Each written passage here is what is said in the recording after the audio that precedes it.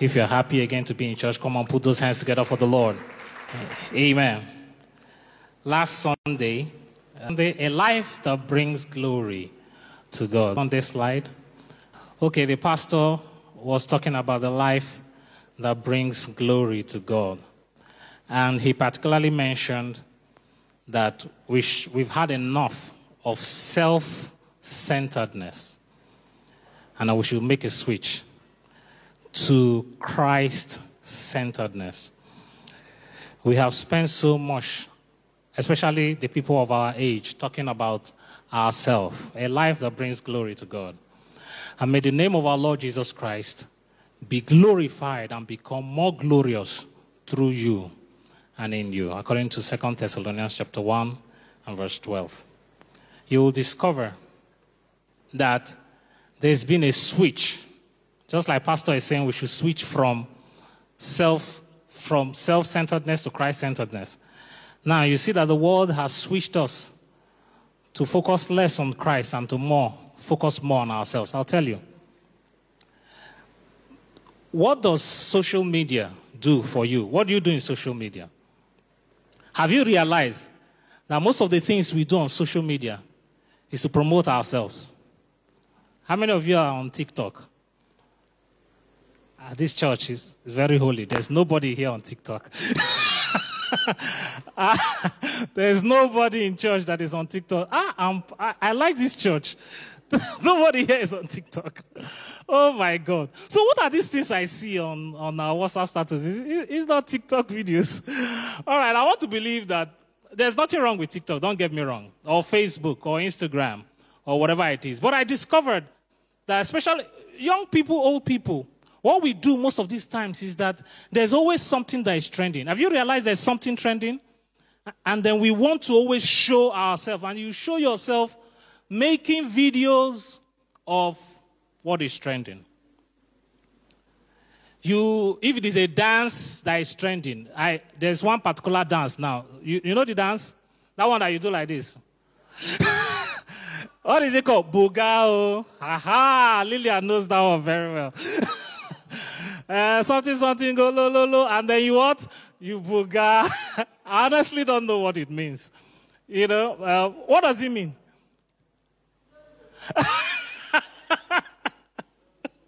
Nobody knows. I don't know what it means. But you see, everybody is going bugao. I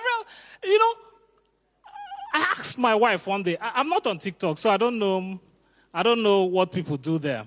So I asked my wife, what exactly do people do? Because I discovered, people spend so much time on TikTok. So I said, what exactly do people do there? What do people do there? So I discovered that we've spent so much time trying to show ourselves. I remember Facebook. When Facebook is not trending now, right? When Facebook was trending, see what God has done.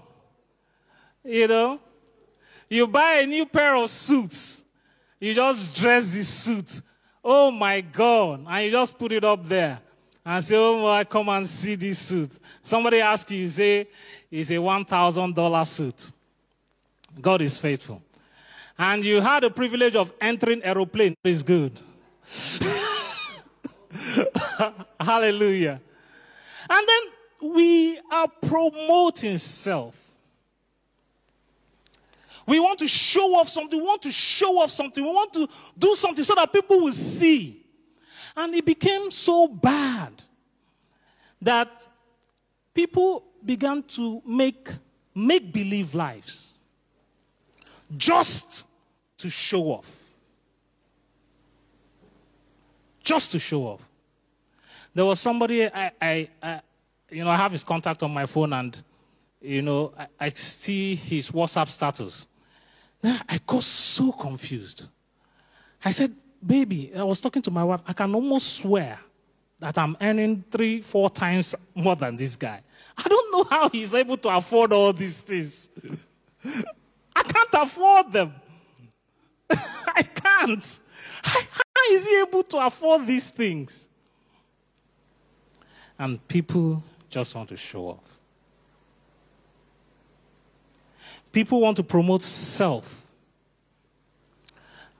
I'm not here to criticize, you're on TikTok, you're on, Facebook, Instagram. I'm on Facebook, Instagram, Twitter, even though I uninstalled some of them from my phone because I actually didn't know what I was doing with them. So, but it's okay to have these things, but we are going to see what we can do, why we are here, what we are supposed to do. On Sunday, we looked at the life that brings glory to God. In everything that you do, you ask yourself one question. This life I am living, does it bring glory to God? God spent a lot of time trying to clothe Aaron. Remember, Aaron was a priest. And the clothing was so sophisticated, was so elaborate. And there was a specific instruction. It was for beauty and for glory. So when Aaron is coming there, he's looking beautiful. But the end game is to give glory to God. Today, we're going to be looking at a subject. Can you help me with that slide for today?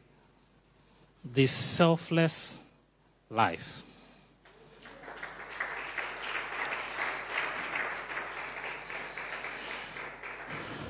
This selfless life. And he says, nothing is as wonderful as knowing Christ Jesus, my Lord. I have given up everything else and count it all as garbage. All I want is Christ. I'd like us to read that text in Philippians chapter 3. Philippians chapter 3. Let's go to Philippians chapter 3, verse 4. Multimedia, can you help me with Philippians chapter 3, verse 4, Contemporary English Version? We're going to be reading from verse 4 to 9. Okay, let's read from verse 3, the B part of verse 3. The B part of verse 3. Okay, if you're not there, I can read it. It says, we don't brag about what we have, although I could. Others may brag about themselves, but I have more reasons to brag than anyone else. I was circumcised when I was 8 years old, and I am from the nation of Israel and the tribe of Benjamin. I am a true Hebrew. As a Pharisee, I strictly obeyed the law of Moses, and I was so worthless. Nothing is as wonderful as knowing Christ Jesus, my Lord. I have given up everything else and count it all as garbage. All I want is Christ, and to know that I belong to him. I could not make myself acceptable to God by the law of Moses, but God accepted me simply because of to do the things that he was doing. People thought that this guy is just frustrated in life. He didn't see what to do. So many of you think that, I feel more comfortable speaking when the senior pastor is not here, especially when I want to use him as an example. But I'm going to go ahead and say, many of us know his background. He went to some of the best schools in the world. In fact, practically the best school in the world. Had a couple of degrees. Worked in prestigious companies, oil and gas, maritime. Did all that. So how do you say somebody like that is looking for more money and he became a pastor? You want to try? You think there's money in this job, right? Some of us think there's money in this job. You see pastor, and then you say, oh my God, this man has a lot of money. And you think there's a lot of money in this job. When I newly became a pastor, I kept looking at pastor every day, and I was wondering, oh my God. So I met Pastor Tefia, and he's also here. I told him, how does pastor do this? Just look at his shoes. Look at his clothes. I mean, there's no rumple on the clothes. How? Pastor Tefia said it's the same problem he had, though. that Pastor Conrad encouraged him that if pastor is the standard for perfection, we'll never get there. So I encouraged myself. I said, I'm not going to reach. There's no need to struggle. We are striving to get there, but that's by the way. But some of us think that there's something that we gain from doing this. There's something that he gains. And you cannot imagine the amount of sacrifice that was made to answer the call of being a pastor. We can't imagine.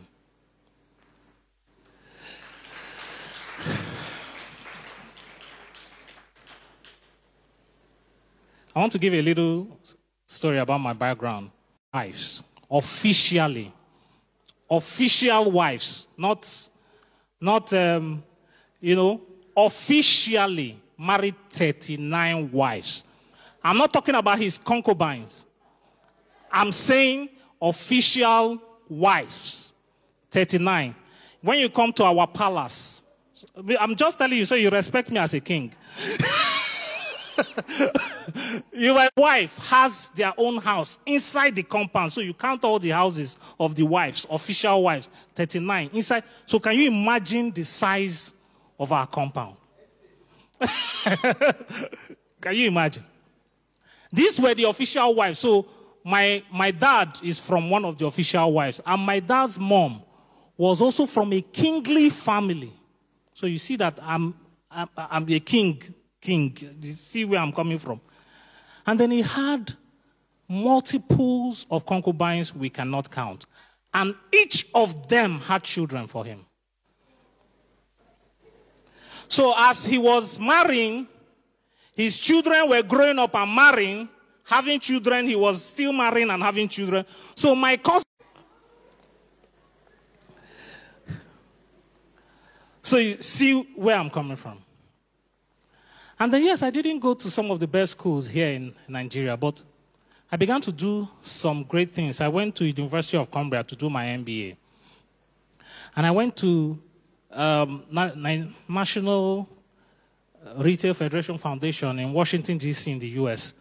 to do retail management. I became practically the first Nigerian to have that professional certification, probably the first Nigerian to have it. So I'm a professional in my field. When I mean professional, I am a professional in my field. I'm going to boast like Paul. So you just permit me. I'll tell you that sometimes the church doesn't allow you to know who you're dealing with. In my industry, there's nobody in my industry that doesn't know who I am. Nobody. Across the world, I'm not talking of in Nigeria. When they are coming to Nigeria, the first point of call is that we're going to see this Colins. I'm not talking of in Nigeria. As long as they are stepping foot into Nigeria, there's a young man in Colins we need to go and see. It doesn't matter who they are, including the group managing director of MTN, including the head of Samsung, including the head of... It doesn't matter. Go and see this guy.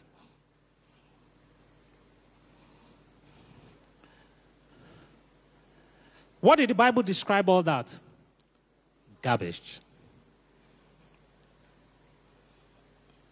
Garbage.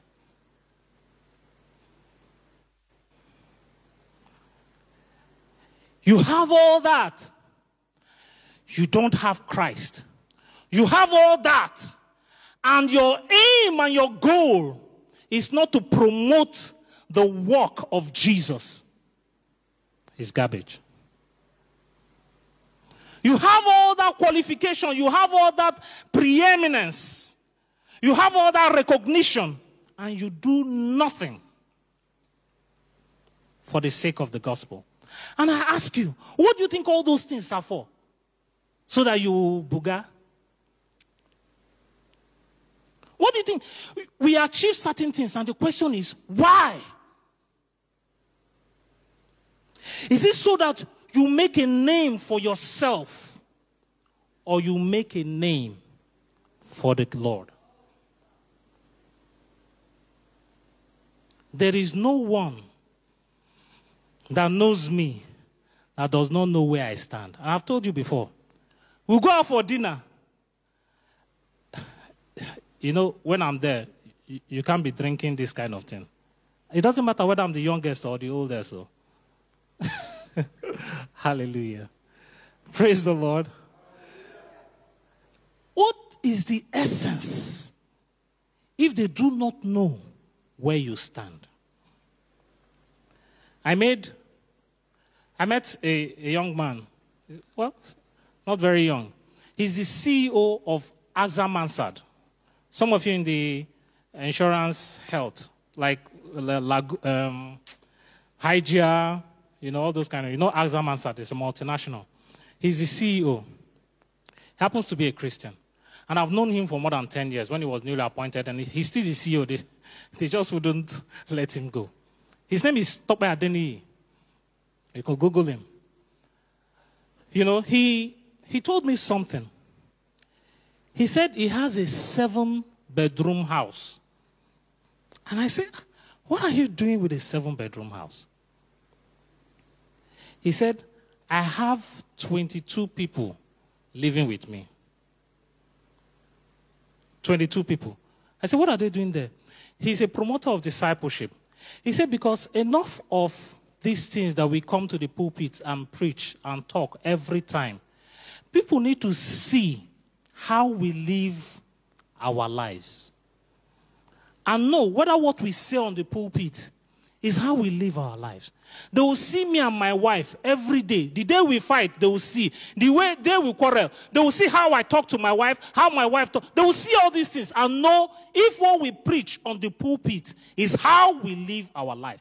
Many of us are fantastic speakers, fantastic preachers, but the question has become so comfortable. Just look at Bible studies. Some people just wouldn't come because I'm tired.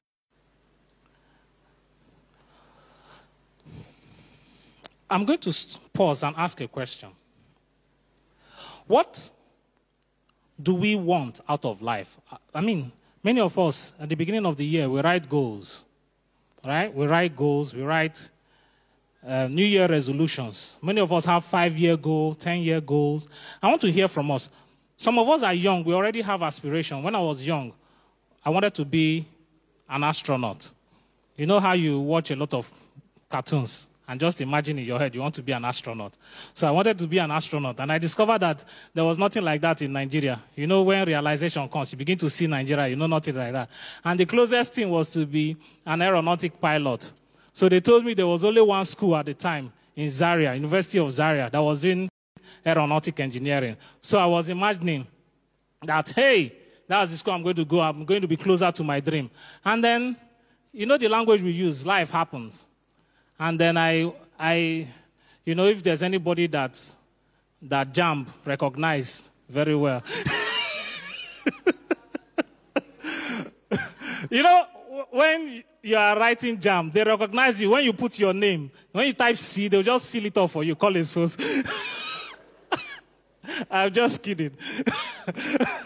So that's how they recognize me. I eventually didn't enter school with JAMB. After 3 attempts, you can imagine, I had to go through pre-science. I don't know if you've heard of pre-science. I had to go through pre-science. Anyway, that's just, let me not tell you that so that you not think that... I still came out one of the best in my department too, so don't think that no, there's nothing there. Hallelujah. I did a project. It's called an orange peeling device. So it will peel an orange in 6 seconds. The device that peels an orange, 6 seconds. You know, that's by the way. So tell me, what is the thing that what do you want out of life? What is it that you want in life? Let's hear us talk so that we can bring it together. Anyone wants to share with us? Everybody, of course, wants something, but I'd like to hear us share what we want. Is there any hands? Okay, Uyi, you are raising your hand. Give the mic to Uyi. Is there anybody else? Okay, Bright. Put your hands together for Bright. Bright always encourages us. He always has something to say. Well, I think that what I want out of life, it just keeps on changing every day. And so, it's, for now, I don't know, but every day I make that in my profession, in my music, what I do, I want to be different. I just want to be different. I don't want to be driven by the wind. I don't want to. I want to live a life that will glorify God. Yeah, but I see that I struggle with that every time. So saying for me to tell you this is what I want out of life, it just keeps changing all the time. And the only thing that keeps me back to track is a platform like this, because without that, every day is a chase. You're just chasing and chasing and chasing. It's happening here, you click. It's happening here, you click. Happening here, you click. So, but it is only in the house of God we can get back our life to track. Put your hands together for him. Anybody else? Anybody?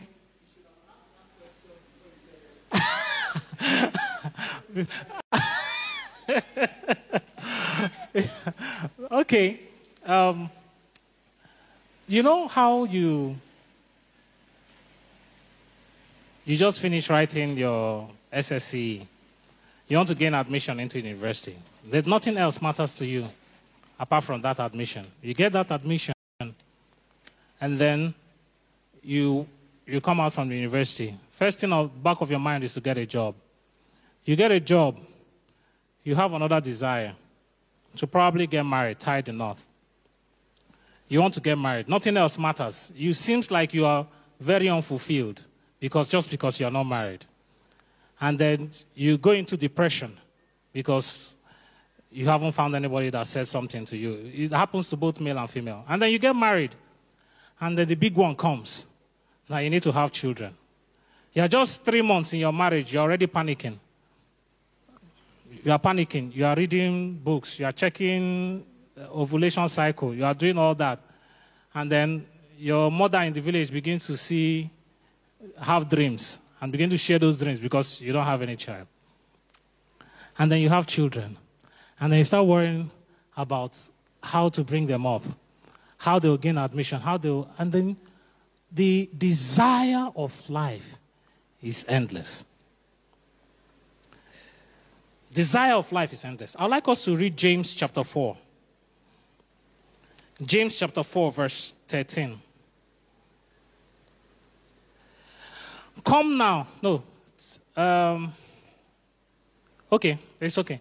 Come now, you who say today or tomorrow, we will go to such and such a city. Spend a year there, buy and sell, and make a profit. 14. Whereas you do not know what will happen tomorrow. For what is life? It is even a vapor that appears for a little while and then vanishes away. I'd like us to read Ecclesiastes chapter 1 and verse 14. Ecclesiastes chapter 1, verse 14. I have seen all the works that are done under the sun, and indeed, all is vanity and gasping for the wind. I'd like you to use the contemporary English version for that Ecclesiastes.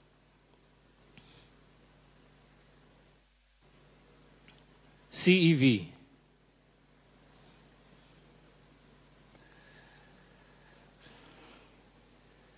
Multimedia, contemporary English version. Okay. I have seen it all, and everything is just as senseless as chasing the wind. And you know who is saying this? The man that practically has everything. Solomon. That practically has everything. In life, you discover that we keep wanting more. There was a one-time richest man in the world, and they asked him, how do you feel about being the richest man in the world? And he said, just a little bit more, and I'll be okay. Okay, so he was going from England to the US on the Titanic, the first time the Titanic sailed. And he was doing his best to preach to people about the gospel of our Lord Jesus Christ. And then he had his little daughter and his daughters and his niece on the boat. When the boat started to sink, he put them on the lifeboat. Of course, on that ship, he gave somebody his life jacket and told the person to give his life to Christ. Now, if he didn't give his life to Christ, he probably needs the life jacket more than he does. And then he was shouting on the boat, please, women and children and the unsaved, go to the lifeboats. Women, children, and unsaved. Because he felt that those that were not saved did not deserve to die because they will not go to heaven. Everything about him, nothing mattered here on earth. It was just the kingdom. Now, how should we live our lives here on earth? How should we live our lives? What should we be doing? I'd like us to read Romans chapter 1 and verse 1. Romans chapter 1 verse 1. Paul, a bond servant of Jesus, called to be an apostle, separated to the gospel of Christ. Now, Paul described himself as a bond servant. What is a bond servant? A bond servant is a slave. In the Old Testament, they use the word bond servant because a bond servant is someone who he was a servant and then he was supposed to be free and he chose by his own word after their work. They get wages for their work. But a bond servant, a slave, has no reward. So he's not working because of the reward he wants to get. He's working because that is what he was born to do. So what they do in the Old Testament is, when you have chosen to be a bond servant, they take you and pierce your ear against the door, and they use a nail and hit some kind of sharp wood into your ear. So you have that thing as a sign of bond servant, of being a bond servant. So when everybody sees you, they know automatically that you're a bond servant. So how should we live our lives? We should live our life. You know, we have been speaking so much about what God will do in our lives, what God can do in our lives. And it's a good way to live because you know that the God you serve will definitely reward you. Definitely. When I was leaving campus, I told myself that I will never suffer in life. It doesn't matter what I do, even if I choose to be a sweeper or a mechanic. It just does not matter what I choose to do because I know that God is going to take care of me because of the work that I did on campus, because of everything I did for Christ. So I had that preconceived notion. While I was working for God, I knew He would reward me. That is a good way to live. However, how we should live is to live in such a way as whether He rewards us or not, we don't have a choice. We don't have a choice. We try to make Christianity attractive in such a way because we want unbelievers to see that we are blessed and that God will also bless them. So when we live our lives and preach the gospel, the unbeliever is seeing that your life is transformed and that your life is blessed. And then he comes with the preconceived notion of knowing that God is going to bless him and transform his life. And that's how he becomes a Christian. Jesus said that the yoke you are carrying is heavy. But he said, take my yoke upon you, for my yoke is easy. And something touched me when he said that. He said, my yoke is easy. He didn't say, just come to me, I will remove the yoke. He said, take my own yoke. Does that mean you are under a yoke or not? We are still under a yoke. Christianity is not a life without yoke. It's not a life without burden. We are carrying a burden, but it's the burden of Christ. When you begin to live that life as a Christian, you get used to it. It does no longer appear as a burden. Some of us, the church is not a burden to us. Creflo Dollar said something recently. How many of you listened to the Creflo Dollar video? You saw it? You know how we've been looking for an excuse to stop paying tithe? And lo and behold, the man, forgive me for saying this here, the man that could come and tell you that there's no need to pay tithe is the man that has a number of private jets, a number of Rolls Royce, and has absolutely nothing to do with money anymore. And he comes to tell you that I made a mistake. And I appreciate the fact that he made a mistake. That he said he made a mistake. I appreciate that fact. And I'm not going to be here to come and struggle and begin to tell us that he was right or he was wrong or paying tithe is wrong or right. But my pain is that I see Christians happy that one burden of tithe has been removed from them. One burden of giving.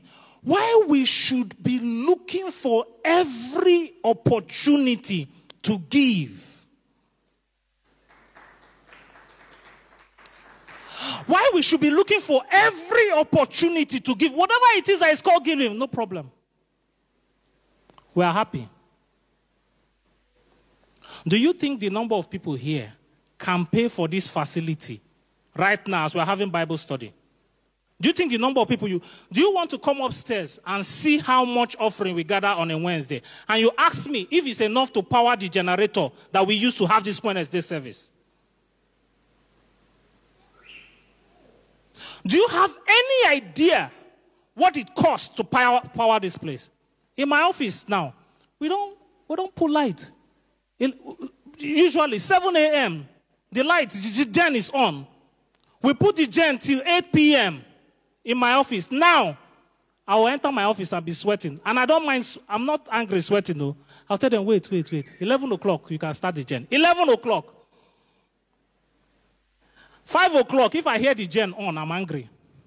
5 p.m., make sure the gen is off. I'm sure you've noticed now that banks are closing early. Have you noticed? Banks, with all the money you think they make, they close early. Temi works in the bank. You understand? Everybody is looking for alternative source of power now. Even the alternative source of power, you still, it's a problem. And then you see an opportunity to give and you are angry that you've been deceived all these years. I'm not in support of some coercive ways that, some men of God use in collecting money from people. But I'm honestly not bothered about that. And I keep saying, I'm not bothered about those things. I'm bothered about our relationship with God and what God thinks about us. How we do not realize that our life is not our own. There's a man, his name is Zach Tanifomum. He's the founder of Christ. He studied, he had his doctor all over the place. And all the things he had acquired didn't mean anything to him. He kept on giving everything in heart to the point that before he died, was already giving 92.5% of his income back to the church. 92.5% of his income. And was training his wife and his family to manage the 7.5% left. Of course, it didn't start like that. It's something he grew into. Okay, but we must understand that our life is not our own and that everything that we achieve is and of most necessity be for the kingdom. Must be for the life that gives God glory. So we must not only live as sons and as children, we should graduate and begin to live as bond servants of our Lord Jesus Christ.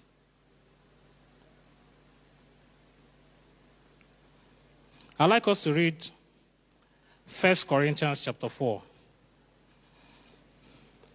1 Corinthians chapter 4, verse 6.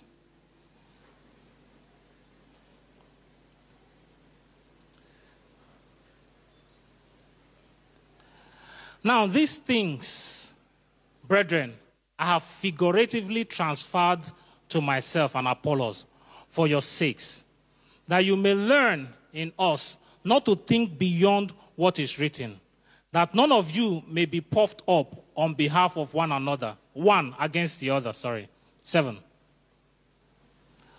For who makes you differ from another? And what do you have that you did not receive? Now, if you did indeed receive it, why do you boast as if you have not received it? Verse 8. You are already full. You are already rich. You have reigned as kings without us. And indeed, I could wish you did reign, that we also might reign with you. Verse 9. For I think that God has displayed us, the apostles, last, as men condemned to death.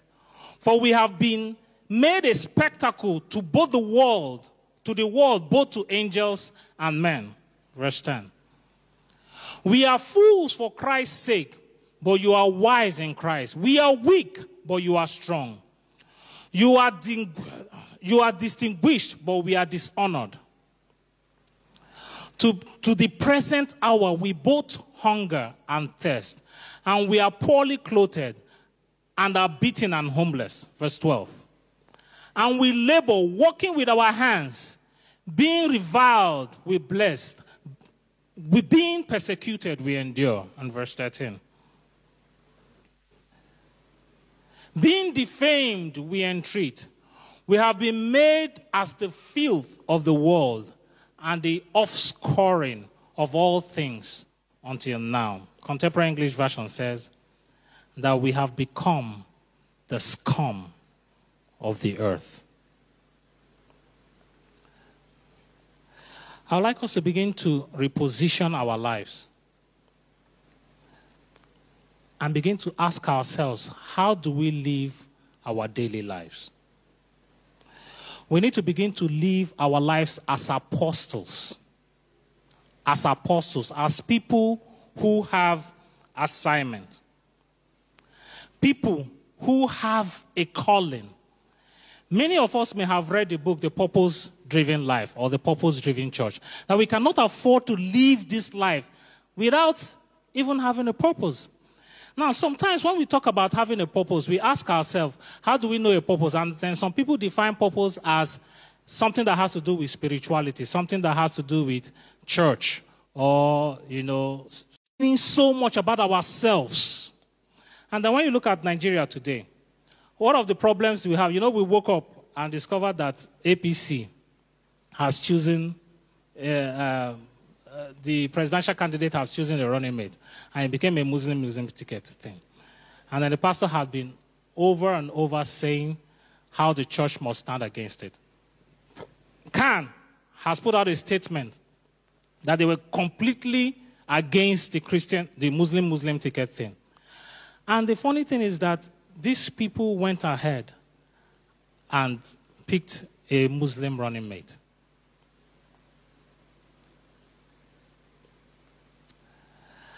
I kept asking myself, Christians don't matter to them.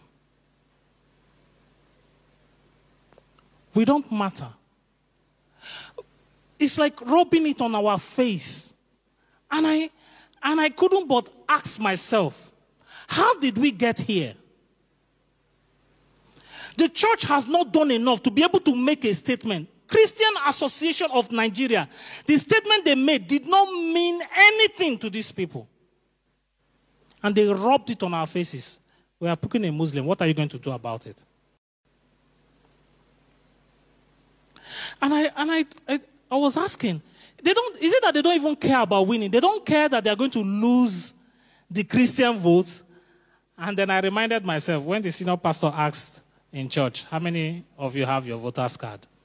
Lo and behold, how many of us?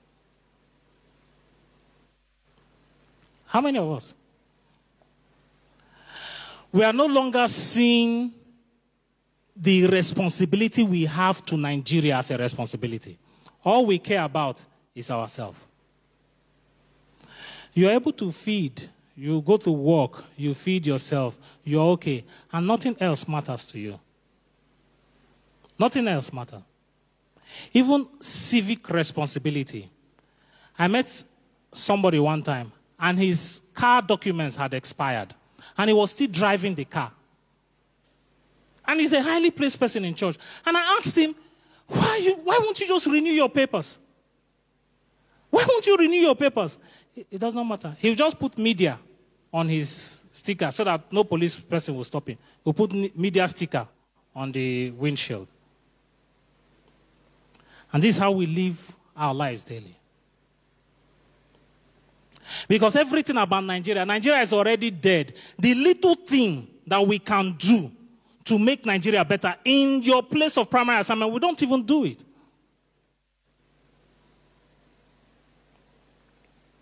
We don't even do it. And that's why Christianity doesn't matter with the number of millions of Christians. And do you know, we go to some churches today, and they don't dare say anything about politics. Nobody says anything about politics. Nobody says everything about Nigeria. Let's just be praying to God to change our lives, to do this. And we just, as if we are oblivious of our surrounding. And I thank God for Grace Assembly, because everything that is happening around us, we talk about it. And we sensitize people about what we do, about your country, about everything around us.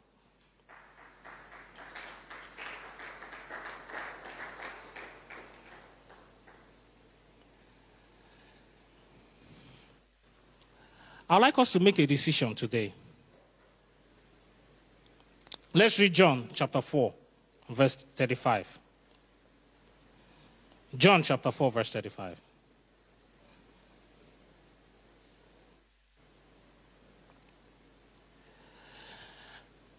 Jesus said to them, "My food is to do the will of him who sent me." 34. Has had several husbands before then, and then she went into the village and began to tell people. He said, "Come and see the man that told me everything I am." Then the disciples figured that he was very hungry. And then they asked him, "Won't you get something to eat?" He said, "I have a particular food. And my food is to do the will of him who sent me." And I would like to ask us, what is our daily food? I have one question at the back of my mind, and I want to share with you. How many cars do you think someone should have? A family. Man, woman, children. I'd like to hear from us. And tell me why you think that particular number should be there. How many cars do you think somebody should have? Anybody? Are we thinking? Some of us don't have one car. I'm just saying, it doesn't matter. Let's standard. You are okay. You have money to buy the number of cars you want. How many cars do you think a family should have? Husband's car, has fault, and he has to go back to that last one in the house. That's just like an urgent vehicle. Put your hands together for her. Does anybody have any other alternative answer to that? You want to talk? You want to talk? Okay. Anybody? Why are we not saying anything? How many cars do you think someone should have? I don't know why. There's no wrong answer, right? So I just want to know how many you think. Should I call names? How many you think? Uyi, do you want to suggest? Okay, 3. What do you think the 3 should be for? Okay, like you said, 3 is enough, as in 1 for the man, 1 for the woman, and spare car. Maybe the children can drive another or something, but so that you don't end up being stranded sometimes. Cars can develop mechanical fault at any time. Put your hands together for him. Okay, so if you have a lot of money, you have so much money, all right? And you have one car for yourself, then you have another one for yourself. Maybe you are the type that drives one to work every day, and it's 3. Okay? But I think it's okay to have 4. Right? Is it okay to have 4? Is it okay to have 4? Sometimes we don't know what to do. Okay, you want to say something? All right. Yeah, I think the number of cars should come as it becomes expedient for you. And sometimes, if you feel like the way other people put it, if you feel that, yeah, you should have one, I should have one, what if there is not enough resources to actually, to acquire? It's usually sometimes, should I say easy? But, so, I think the cars should come according to how, as they become necessary, and also, seeing also that I don't have to be paying money for your own car. So if you're going to use a car... Who are you talking to, your wife? Well, whoever uses it. If you're going to... So there should be a way that the cars should be able to, provide for themselves. But if there's no such privilege or kind of availability of funds, I think one car, depending. So the car should come as the needs arise. Thank you. Put your hands together for him. Okay, why I am saying this is that sometimes the things that we get for ourselves are not necessary. At every point in time, when I discover I have more than 2 cars, I give one away. Okay? Somebody else needs it. Because honestly, in my life right now, I don't need more than 2 cars. I mean, you grow, right? I used to live in a 2-bedroom flat for a very long time because I did not think that I needed more than a 2-bedroom flat. And then the 2-bedroom flat became very uncomfortable, especially the environment where I was staying. And I told myself that I have to live there. I moved to a much bigger house. So I grew into it, right? Sometimes we do not get to a particular level in life and we begin to tell me why a 23-year-old boy will have 7 cars. I'm finding it very difficult to understand how a 23-year-old boy will have 7 cars. 7. His own, not married. Is it 1 for each day of the week?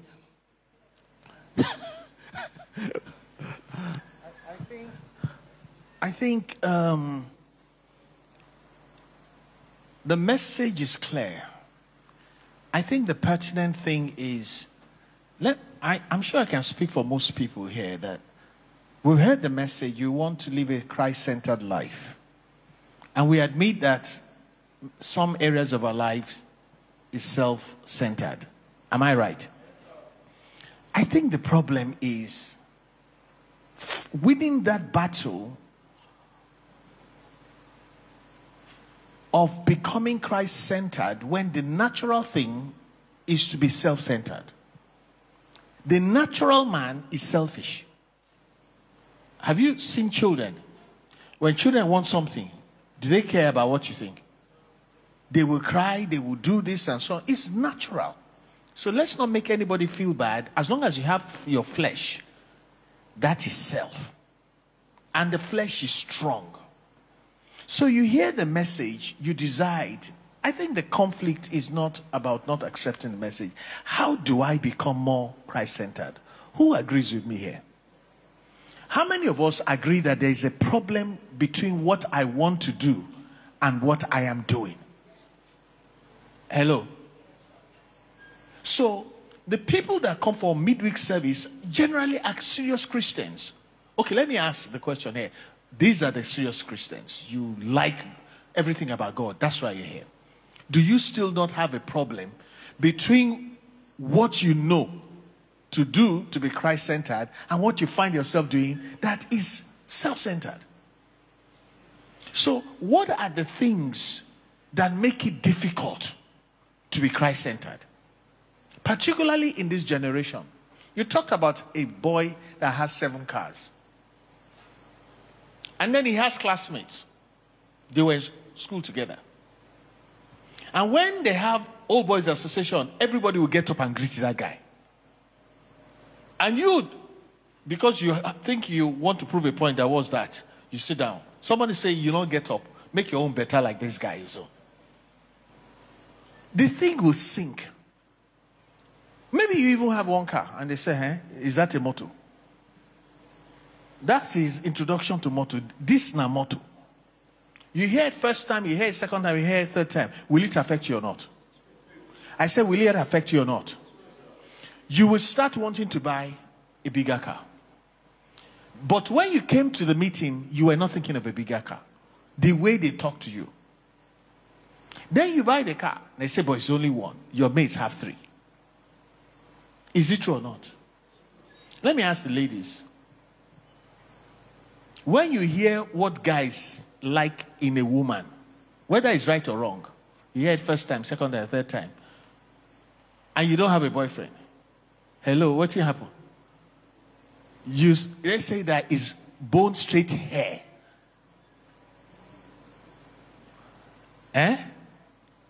That's what guys like. Before you thought you were fine with your natural hair. 1 year, 2 years, 3 years. After a while, you buy. Then they come and say they don't see. It's in the days of our mothers that they like dark ladies. Today, you must be yellow. Hello there. I said hello there. After a while, what do? You buy small cream. A yellow person here is smiling. So, you want to be Christ-centered. Say, the beauty of the ornament of a beautiful spirit. In the Bible, a beautiful woman is about a beautiful spirit. Obedient, gentle, meek spirit. That's what God said is of great price before him. Is that what they're practicing now? Ladies, do you know what the Bible calls a beautiful woman? An ornament of a meek and gentle spirit. Gentle. That's what God says is fine. But that's not what is happening, even in church.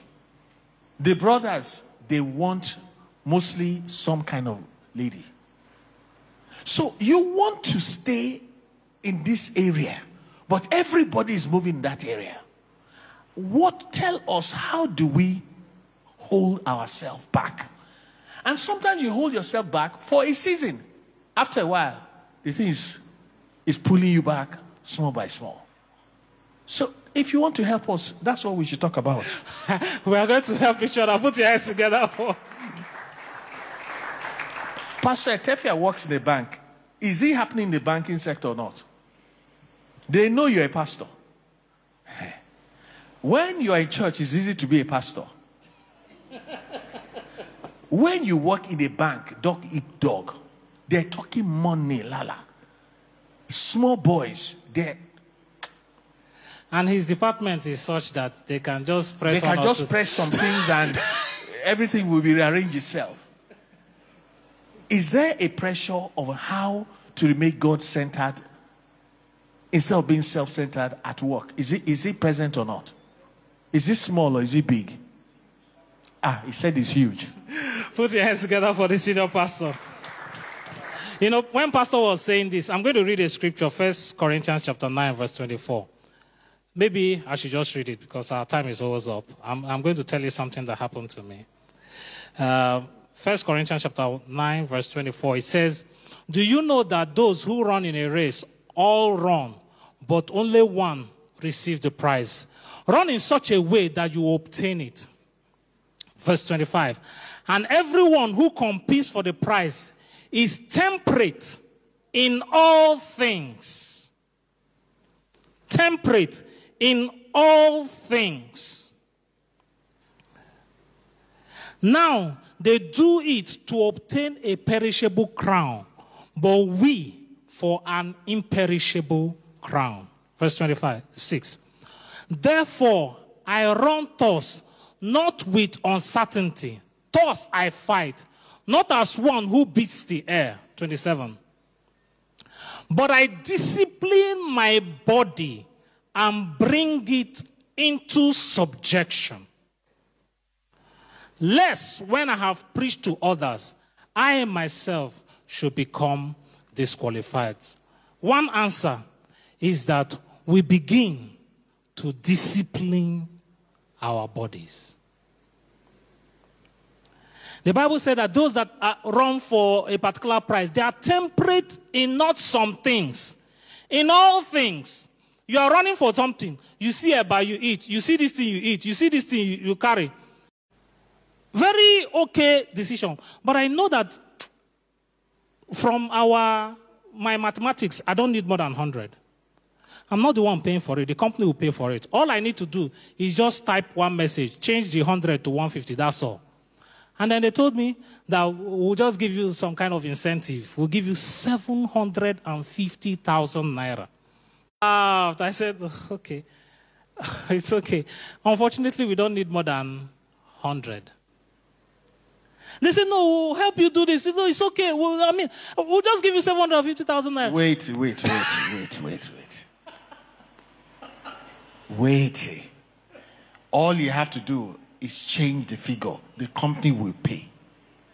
How many people will have struggle there? Tell the truth. With the inside church, God's Holy Spirit fire will show 750,000. You know, sometimes you think everybody is like you. Now, if the temptation suddenly gets hold of you, what you want to know is, how do you now discipline your body? Hello, how many people want to hear that? The idea will cross your mind. What you can do with the money will cross your mind. All kind of things will cross your mind. At that point in time, there is a battle. So maybe you will tell us how you remain Christ-centered. Want to know or not? You know, I went home, told my wife, do you know I just turned down 750,000 for nothing? I could have just made this thing. I said, simply because I will not be able to. That's why I did not do it.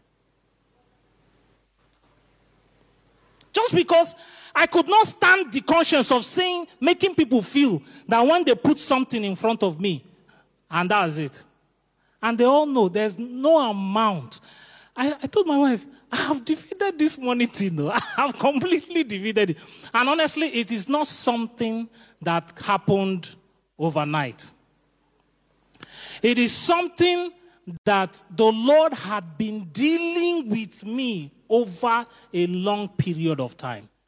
Because in my early part of my life, in my 30s, I was doing everything to pursue money. I was acquiring things, I was traveling the world, I was doing all that. And then, you know what happened to Job like this? Bah! I started crashing down and lost everything. And God taught me that this thing you are chasing after is what? Is garbage. That experience made me know that money meant nothing. It won't take God anything to bless you with abundance. It won't take him anything to just take it away from you. So let's hear Minister Bright, and then we'll go to Bro Sam. I think for Christians, the only way out is to have enough repertoire. And the more I listen, starting from the church here, I've learned a lot from the church, listening. And it just has that kind of offer.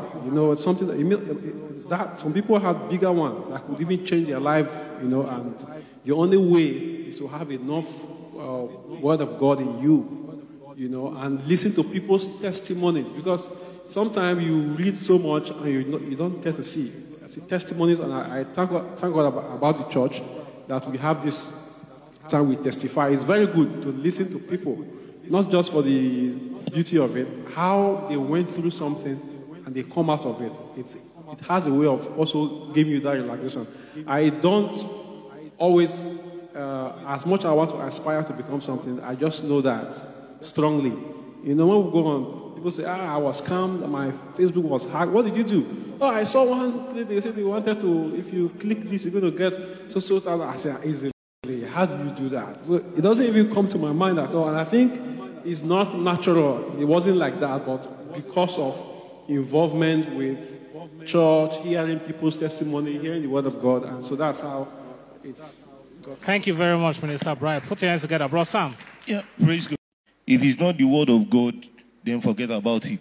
I, growing up as a person, I've had a lot of negative offers, maybe going into scam or doing, for my music to go around and all that. And I've been able to turn all those things down because maybe the testimony comes. How can I, knowing fully well that I did some funny things at the background, I'll now come to the altar and say, the Lord, no.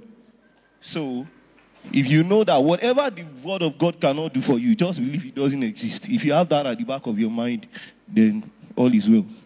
So that's my... Thank you. Thank you, Minister Bright. Minister Bright and Bro Sam, thank you so much. We've learned here from their contributions that we must, of necessity, come to church. We must also build a culture of putting the word of God in our hearts. David said that I have laid your word in my heart that I might not sin against you. When we have the word of God constantly in our hearts, you discover that the word of God will continually suppress the flesh in us. Many of us are having difficulty in some of these things because the flesh is subduing the spirit. And the Bible says, what will a man gain if he gains the whole world and then lose his soul? And the Bible said that he that must come after me must first deny himself. Matthew chapter 16 and verse 24. Deny himself. And the scripture used that deny himself because there are a lot of things that the world is throwing at you. You must deny yourself and take up the cross of suffering and follow me. Then Jesus said to his disciples, if anyone desires to come, we will live by God's grace, and the Lord will give us the enablement that we'll continue to come to fellowship, receive God's word, that we might be able to live successfully as Christians in this life. In Jesus' name. I'd like us to stand up on our feet as we pray.